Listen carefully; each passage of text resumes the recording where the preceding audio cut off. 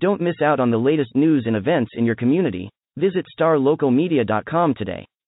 Sign up for our newsletter and stay informed on all the latest stories affecting your neighborhood. And if you're a local business owner, let us help you reach your target audience with our effective advertising solutions. Visit starlocalmedia.com and take the first step towards staying connected to your community.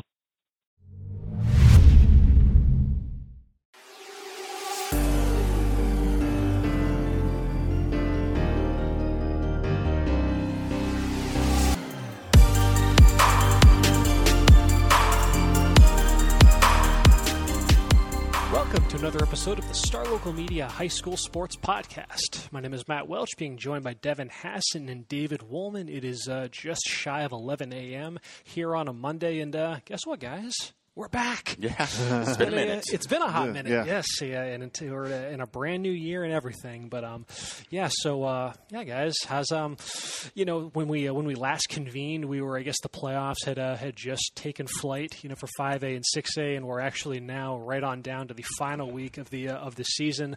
We somehow made it to the finish line, which, when you think of the road that it's taken to get here, dating all the way back to to springtime, and I mean just the uncertainty that surrounded everything going into this season, it is kind of impressive that we're actually going to get through this whole thing, and we're going to crown state champions in every classification. As wild as this year's been, there is the finish line is at last in sight. So, we're here to, I guess, kind of close the book on the year that was for high school football, at least in our coverage area. We do not have any teams playing this week for state championships and whatnot, but still, it's been a pretty memorable year, obviously for reasons far beyond just what happened on the field. So, just kind of wanted to use this episode just to kind of close the book and put a bow on what what this year was for us with high school football.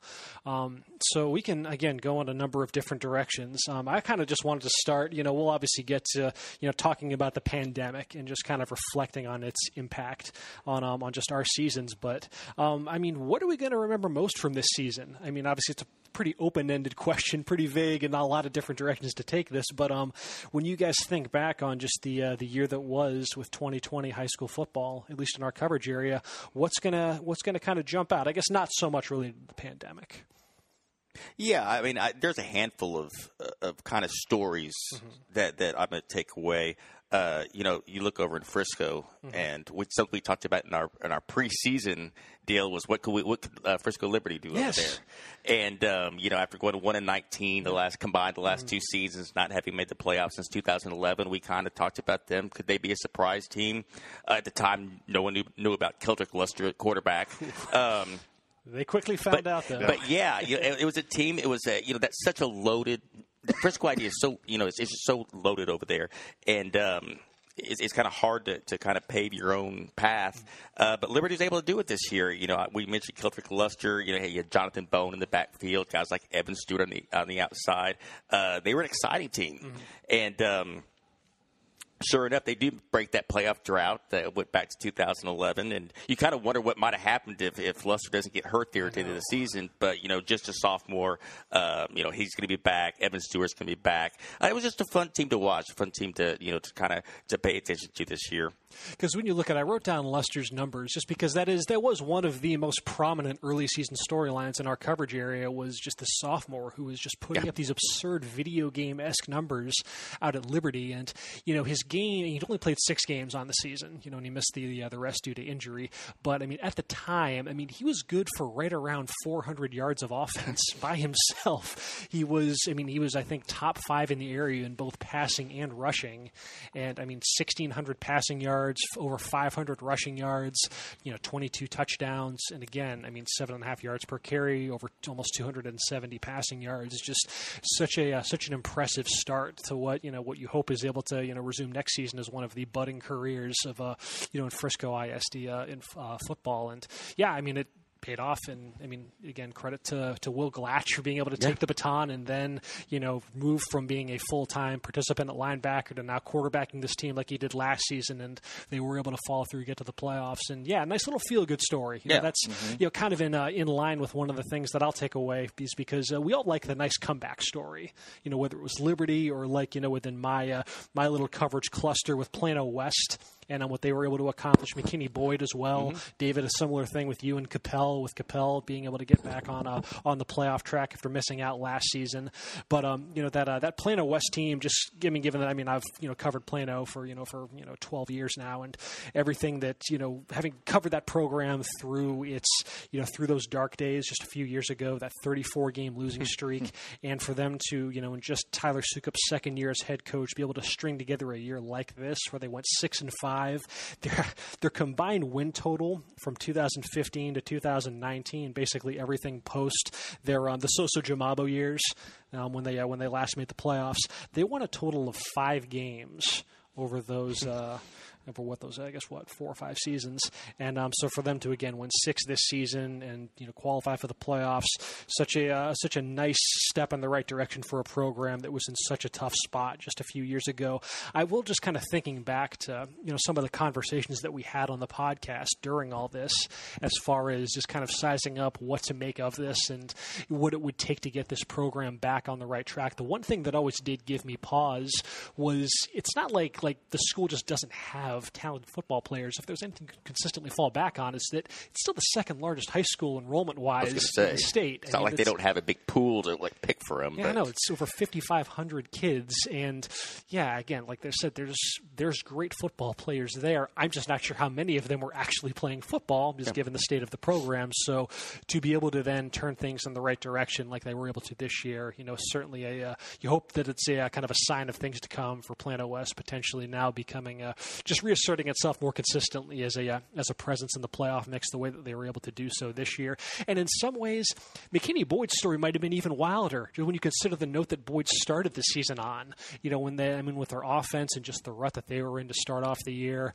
those first 3 games, and just being not able to muster a whole lot. I think they had something like 17 or 18 points total, and through those first 3 weeks. So then they have to, kind of shuffle the pieces around a bit on offense, and then they're able to piece together something that's able to at least make them, that's at least able to complement what was an airtight defense from the get-go. And then they were able to kind of catch fire in district play and wind up qualifying for the playoffs for the first time. And I believe 2015 might have been their last appearance. I don't have the number in front of me, but again, strong note for Joe McBride and his crew in just his second year at the helm. Like I said, David, you had something with Capel, a team that, a feeling that's not all too common for Capel last season, being left out of the playoff mix. That was that first time since 2011 that they missed out. And then this year, much more, the caliber of Capel football that we're used to seeing. And it was it's definitely some trying times during this season, too, for Capel. During the summer, when all the other teams were allowed to, hold in-person practices because they were in Denton County, Capel was the only team in 6-6A that couldn't practice together. Because they fall in Dallas County, and there's a countywide shutdown. Yeah, so they're having to do stuff virtually. They're having to work out on their own.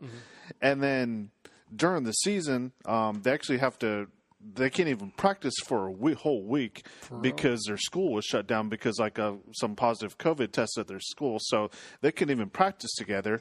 And then obviously we kind of get a little bit worried, in that week right there, because they only have 1 day to practice for Louisville, and then Louisville, beats them pretty handedly. So you're kind of worried, hey, is Capel going to make the playoffs? We're not sure, how is this? Are they going to be able to grab that luster that they had early in the season right there? And then last 2 weeks of the season, they beat Plano East, and then they beat Flower Mound. Pretty convincing victory against Flower Mound, especially the way that they played in the second half. And then that leads us to the playoff game against Denton Guyer. Yeah. They gave Guyer a good one for a little bit. They gave him, yeah. This is a game that they could have just easily, threw in the towel in the first half. They're down 24-3 in that game. And obviously you're thinking it's hey, this is going to be a long day. How am I going to write my story on this? Try to provide a positive, angle right here. And all of a sudden they come back. Yeah. KJ Liggins has a touchdown. Anthony Black has a big, reception to the 1 yard line with less than a minute left in the first half to, bring him with a 1 score. And then early in the third quarter, the quarterback Ryan Walker, he runs for an 83-yard gain. Wow. And then that sets up the Jason Nagu touchdown. So 24-24. And then Guyer, their running game was too much for them that day. But still, that was a great storyline for Capel. That game just shows, how much they how much they had to overcome this season to get to that point right there. There were just a number of just absurd statistical performances just on this season that that'll stick with me. Kind of looking forward. I mean, the work of Damian Martinez, the running back in Louisville, who wire to wire led the area in rushing yards, at least throughout the regular season. Granted, like Louisville's playoff run ended in the second round, and I just checked the updated rushing stats. Ollie Gordon with Euless Trinity is naturally number one because of what he did in the postseason, and especially heightened by that. Was it 450 yards or whatever he had against Allen? Yeah. And then number two is Owen Allen, that beastly running back for South Lake Carroll, and he just passed Martinez this past week. He has 4 yards. He has a lead now. So that just shows you the level that Damian Martinez was playing at, leading up to the postseason. He finished the year with 2,010 rushing yards on just 11 games played, 12 games, 30 touchdowns, a little over 8.5 yards per carry. He averaged more than 180 yards per game, multiple 200-plus yard games, to the point where it just kind of felt commonplace. And it really was just to see the level that Louisville offense was able to execute at, really the ultimate kind of pick your poison type of offense, because you have this battering ram of a running back, and then you have these two, college caliber wide receivers out wide with Isaiah Stevens and Armani Winfield. Oh, and you got a Boise State commit at quarterback, Taylon Green, slinging the ball around. And to see that offense be able to play to its paper and post some of the best numbers in program history for an offense. And with Martinez, he was right at the heart of it, and fittingly enough, he and Taylon Green wind up splitting the offensive player of the year honor in District 6XA on the all district list.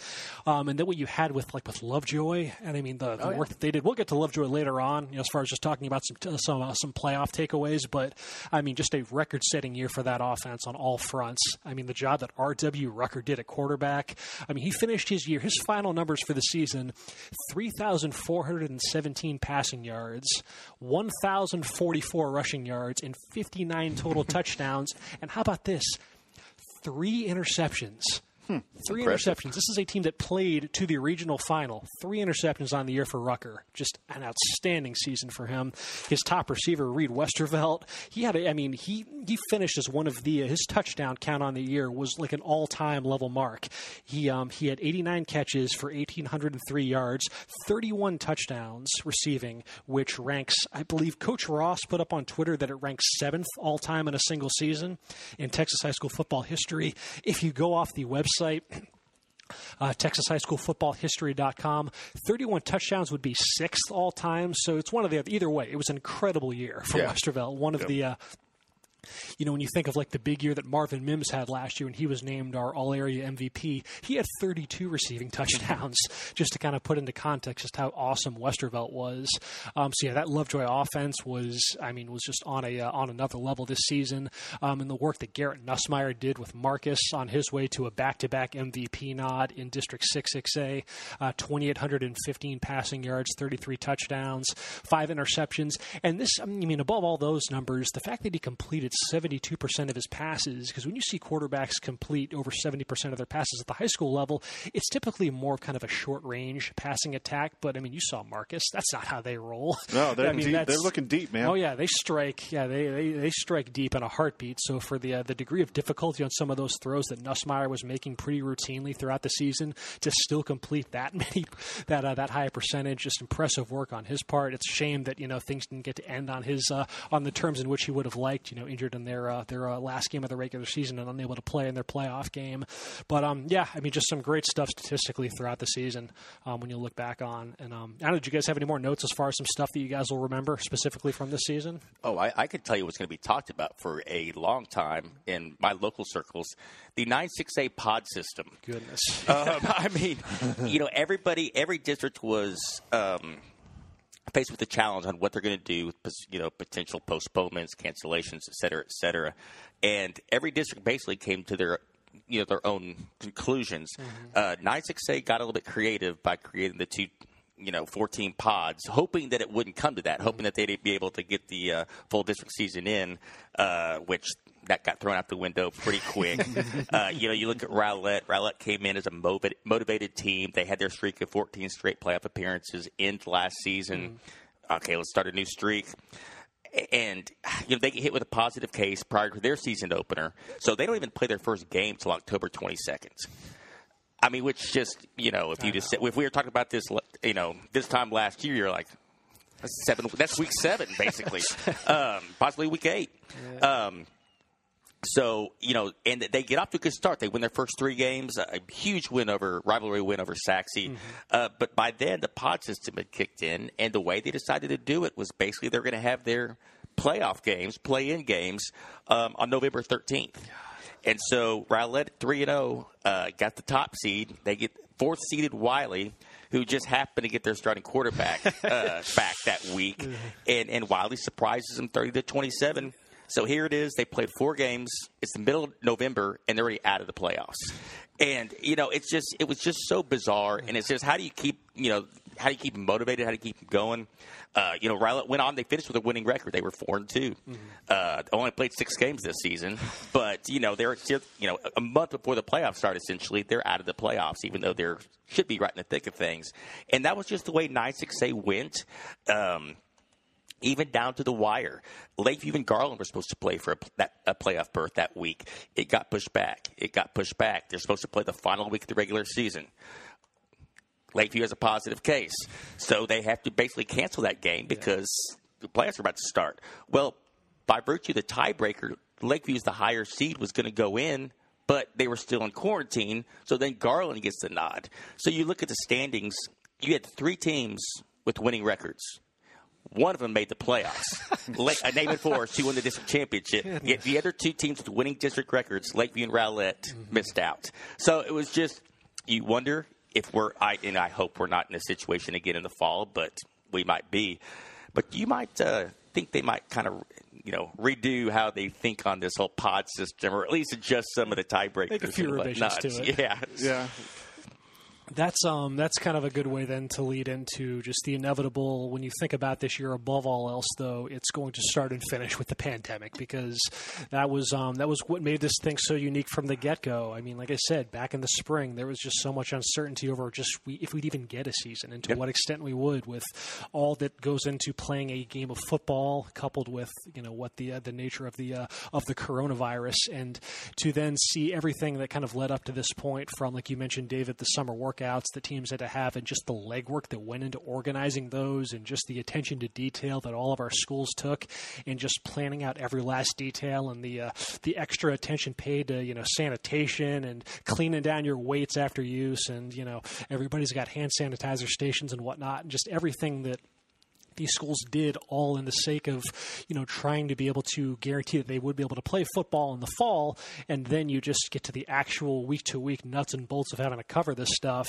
I just kind of want to look back on just what it was all like for us, because, obviously it was very, very different in some ways. So, David, what's kind of be the, what was it like when you think back, just in hindsight, just the week-to-week of having to cover, the stuff during a pandemic? Obviously, you can get a text message or an email like 3 hours before the game and say, hey, it's going to be off. It's wild. Yeah, You're seeing that with basketball nowadays. Yeah. You could just say, like, I just saw, a tweet this morning that said this particular school is not going to be able to play this game, on Tuesday. Mm-hmm. But I think as far as, covering it, obviously, when we the first sport they were able to really cover is volleyball. Mm-hmm. We're in the gym with masks, and we're having a social distancing, and you're seeing hand sanitizer on the table. Mm-hmm. It's obviously a lot different than it was before. But I think after the first 3 or 4 weeks, I think it just kind of got normal to us. I think we're kind of used to it by then. We knew that we were 6 feet apart from each other when we get in the press boxes for football. There's somebody who's usually right here, that chair's moved down further. Yeah. So I think after a while it just kind of felt normal. Just became second nature. It became second nature. Obviously, you kind of hope for the best for the kids right there, mm-hmm. because that's what they want to do. They want to play sports. It's so it's so good for you mentally right there to be able to play a sport. So I think, you just kind of hope that every team doesn't have to worry about a cancellation or a COVID or having to worry about losing a season due to something. So, I mean, fortunately, like a lot of these teams were able to navigate the season without like too much trouble. There was, you just imagine some of the anxiety that it had to cause for like a lot of coaches just throughout the week, just hoping that you don't get that phone call. And it's Wednesday, and you get word that a game for Friday has been canceled, and just the kind of as the season went along, just some of the week-to-week uncertainty, because there were some schools that were able to navigate this thing scot-free. Like Plano West got in every game on its schedule, Flower Mound too. But there was others that were not as fortunate. Obviously, you mentioned the situation over there in 9-6A with Rowlett and whatnot. Like poor Salina got to play just 7 games during its regular season, and I mean they had 2 times throughout the regular season where they had to take breaks of 2 weeks, and just the trouble that can instill as far as developing a rhythm with that constant stop and start. And you saw it hurt them in their district opener when they had a really uneven performance against Aubrey, wound up losing that game.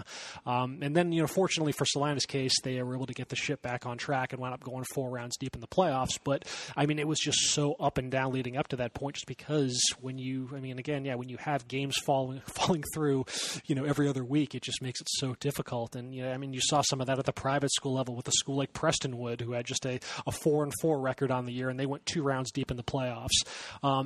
John Paul II played just 5 regular season games and 2 playoff games. And then with Prestonwood, I was just thinking back, like if you were to look at Prestonwood's schedule post realignment and the schedule that they actually wound up playing, it's like 2 completely different things.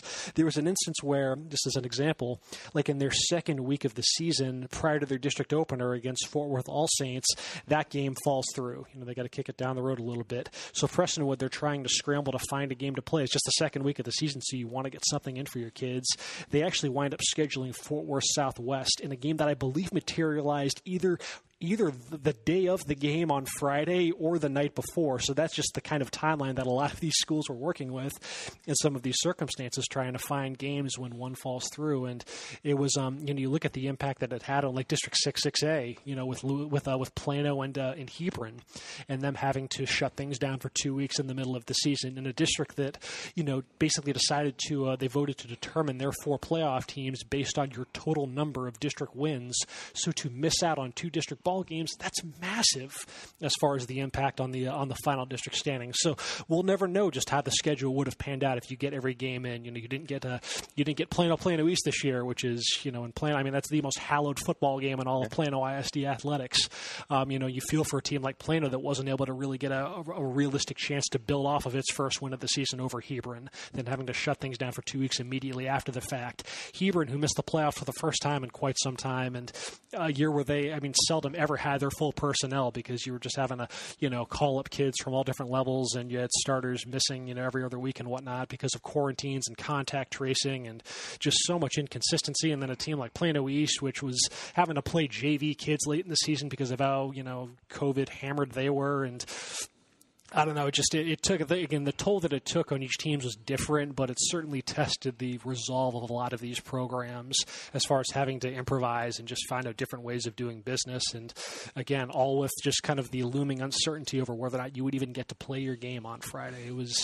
That was probably the part that just made it just so, so difficult from my perspective as far as just the lead up to the game. When you got to the game itself, then it felt like things more or less fell into place. There were some, school district that handled things like post-game interviews differently than others and whatnot. But as far as the game coverage itself, I think we all kind of settled into a pattern of normalcy there. But the lead up though was anything but commonplace. But I think in hindsight, if you just look back now, it's very surprising that we're at this point heading into the final week with a full slate of games, and just how few cancellations. I mean, it happened. There was forfeits, unfortunately, that happened in the playoffs, but not very many. Yeah.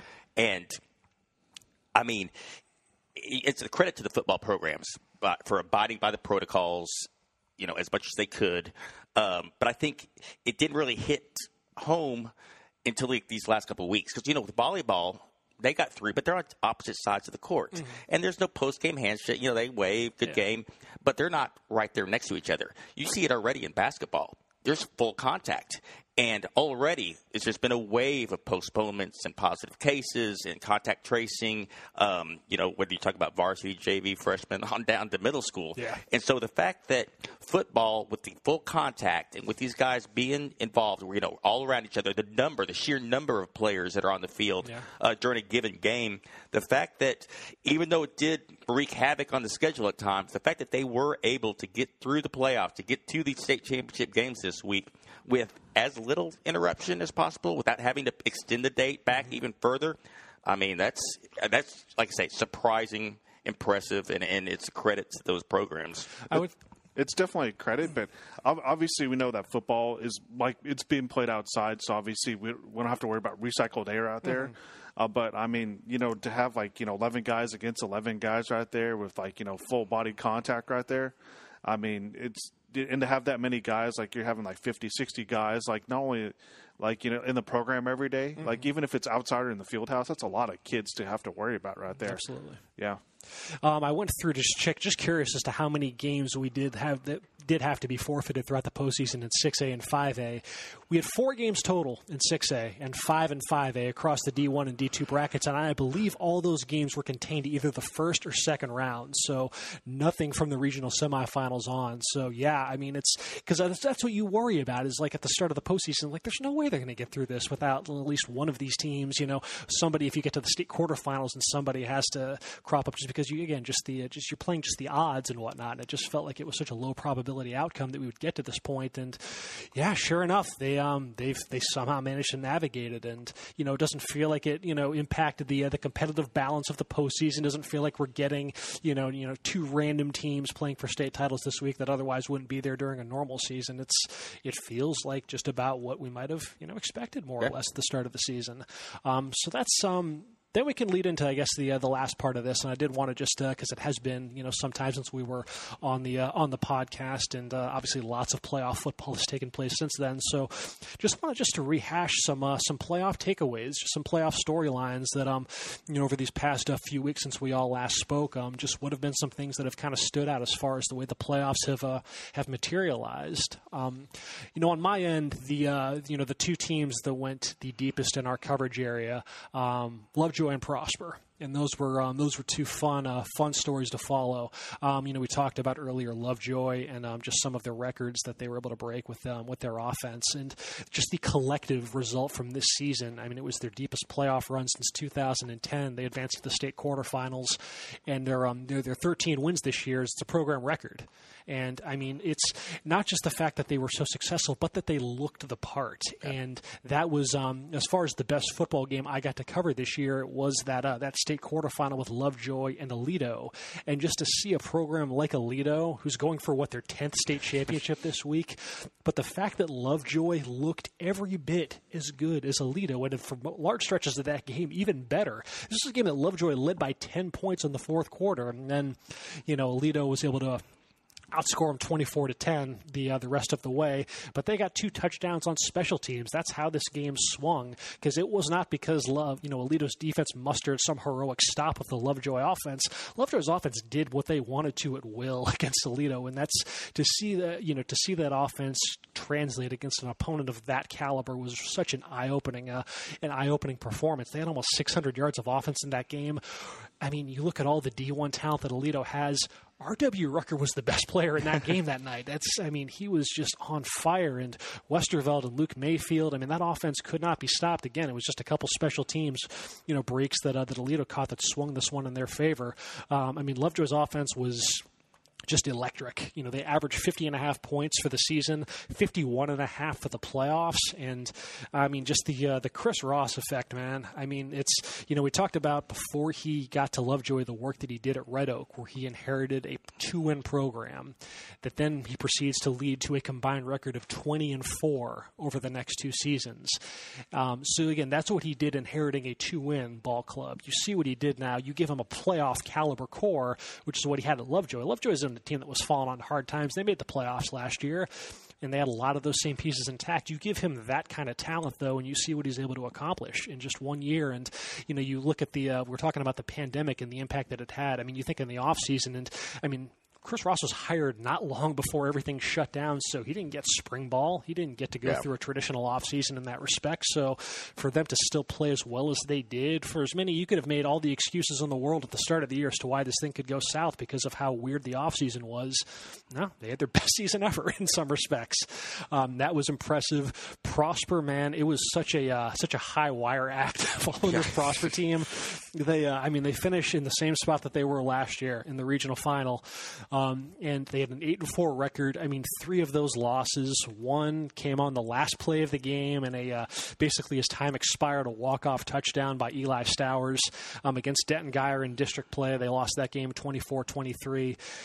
Another loss that they had, they lost by 4 points to Allen on a game where Allen scored a touchdown with 6 seconds left to take a 35-31 lead. And then they had a loss to Geyer again in the playoffs in the regional finals. This one, though, a triple overtime game that was 10-10 at the end of regulation, wound up being 30-24 in favor of Geyer. And ironically enough, it happened to him again. Eli Stowers with another walk-off touchdown to send Prosper packing. But, I mean, just a wild year for Prosper. They needed a win over McKinney Boyd in that last week of the regular season just to make it to the playoffs. And Boyd gave them hell. It was like 30-28 was the final score. And then, they got things rolling there in the postseason, kind of like Salina did. And, just an elite defense, just 23 points per game allowed. A lot of that hinged on the play of a loaded senior class, especially in the middle there with Aiden Ciano, Mason Jolly, Herman Lee, their linebackers. In the playoffs, they allowed just 13.3 points per game. And this is, in regulation, because, again, mentioning that even though they gave up 30 to Geyer, 20 of those came in the overtimes. Yeah. And it was, that game with Geyer was there for the taking, a lot like that first meeting was. Just going back through my game story, Prosper had 5 trips inside the Geyer 15-yard line in that game in regulation, and they had just 10 points total across those 5 drives. So, again, the chances were there. They had a couple interceptions that were thrown in the red zone, and you just can't make those mistakes against a battle-tested program like Denton Geyer. But still a great year for Prosper. I mean, the same result as last season as far as playoff advancement, but the road that they took each year to get there completely different. So at least that was it for me. How about you, David? I remember sitting in the parking lot of Buddy Echols Stadium. I just finished typing my Flower Mound Capel story, and then that was the game for that Capel, eventually clinched their playoff berth. And then I remember sitting in the parking lot, and I'm kind of looking up to see how the Colony's doing. And then to the Colony, they're in the situation, like they're playing Frisco Reedy that night. And before that, they had like a 2-week shutdown because of COVID. So, and this is their final game. This is kind of their Super Bowl. And they actually still had a chance to get in the playoffs.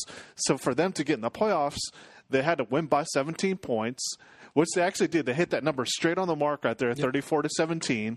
And one of those touchdowns, they actually got an onside kick for a touchdown. Oh, wow. Yeah. And then Jonathan Roberson, their quarterback, he had this best game of the season, threw for over 270 yards and 3 touchdowns.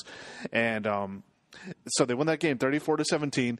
And then after the game, Coach Rudy Rangel, he has to go back in somewhere like around Tommy Briggs Stadium to participate in a coin flip. Like on a dark alley somewhere? I don't know where, but to participate in a coin flip with Independence coach Kyle Story to see which team would make the playoffs. Yeah. Goodness. So they lost on a coin flip, and then I remember Coach Rangel called me as soon as 2 minutes after I finished typing that game story for Capel. He goes we lost. I'm like, you lost a coin flip, and you could just tell the heartbreak in his voice right there. His kids did everything that they could to win that game. I mean, the Colony, they had for as much turnovers they had this season, that was just a heck of an effort that Rangel did with this team. Not only with the players, but also the coaching staff as well, too. New offensive coordinator, new defensive coordinator, completely different systems right there. I mean, I just felt so bad for those guys, man, because they worked their butts off to try to, get a playoff berth right there. But, I mean, they're going to be – they'll have some good pieces coming back next year. So, I mean, that's one of the moments I'm definitely going to remember from this season right here. Obviously, Capel making back into the playoffs right there, especially with the addition, of KJ Liggins coming back there. It was a good season overall. And then obviously I got to cover some of the Frisco teams this year too, and Lovejoy as well twice. It was a good year just considering everything that happened. You got to see, and I haven't even had a chance to really pick your brain about it, but you got to see Allen's last game of the season. I did, yes. Against Euless Trinity in the regional semifinals, the historic Ollie Gordon performance for Trinity. I was curious, just if you could kind of just put me back in the press box there at Globe Life. What was what were your takeaways from that game? I mean, it was a game obviously that an expected shootout between two great offenses, two very, very different stylistic offenses and whatnot. But sure. Yeah, what do you remember about that game as far as just kind of your takeaways from it?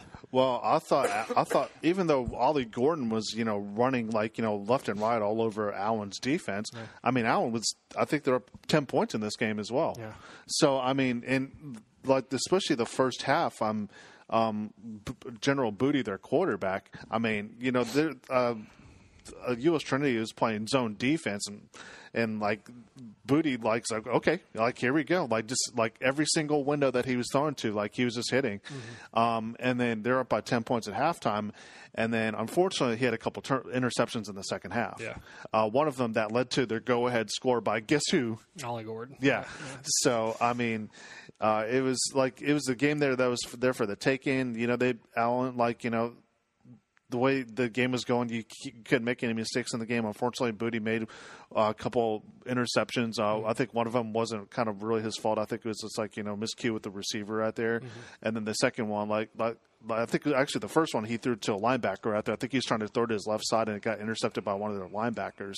So, I mean, just a couple mistakes right there. But other than that, Booty played a great game. Any notable playoff takeaways on your end, Devin? I didn't have quite the representation that I've had in recent years. Lone Star and Frisco made nice runs to regional semifinals. Sunnyvale back earlier, being in 4A Division II, made a nice run to the regional semifinals. But if I might dip into the private school ranks real quickly. Okay, some Dallas Christian love. In terms of things I'm going to take away from this season. I just remembered how their season ended. Yeah, and we're objective. We're not Gilmer. We're not some of these small schools that are all rah high-fiving and stuff. Shots at the Gilmer Buckeyes. But yeah, well, I mean, it's kind of statewide. Yeah. But sometimes you just see something that just even kind of hits you emotionally. And Dallas Christian, Dallas Christian, those private schools. A lot of times those kids go to school from K through all the way up, depending on it is. So you get to know the parents because they have multiple kids go through the school. And over the years, I've gotten to know some of the parents on that Dallas Christian football team. And Dallas Christian is one of the most storied private school programs, in state history. They have 8 state championships, but none since 2008. Mm-hmm. And they've had some close calls. And then you thought this is the year they get number 9. They've been dominant. They outscored their opponents 542 to 102 this season. Wow. Their closest game until the state championship game was 28 points.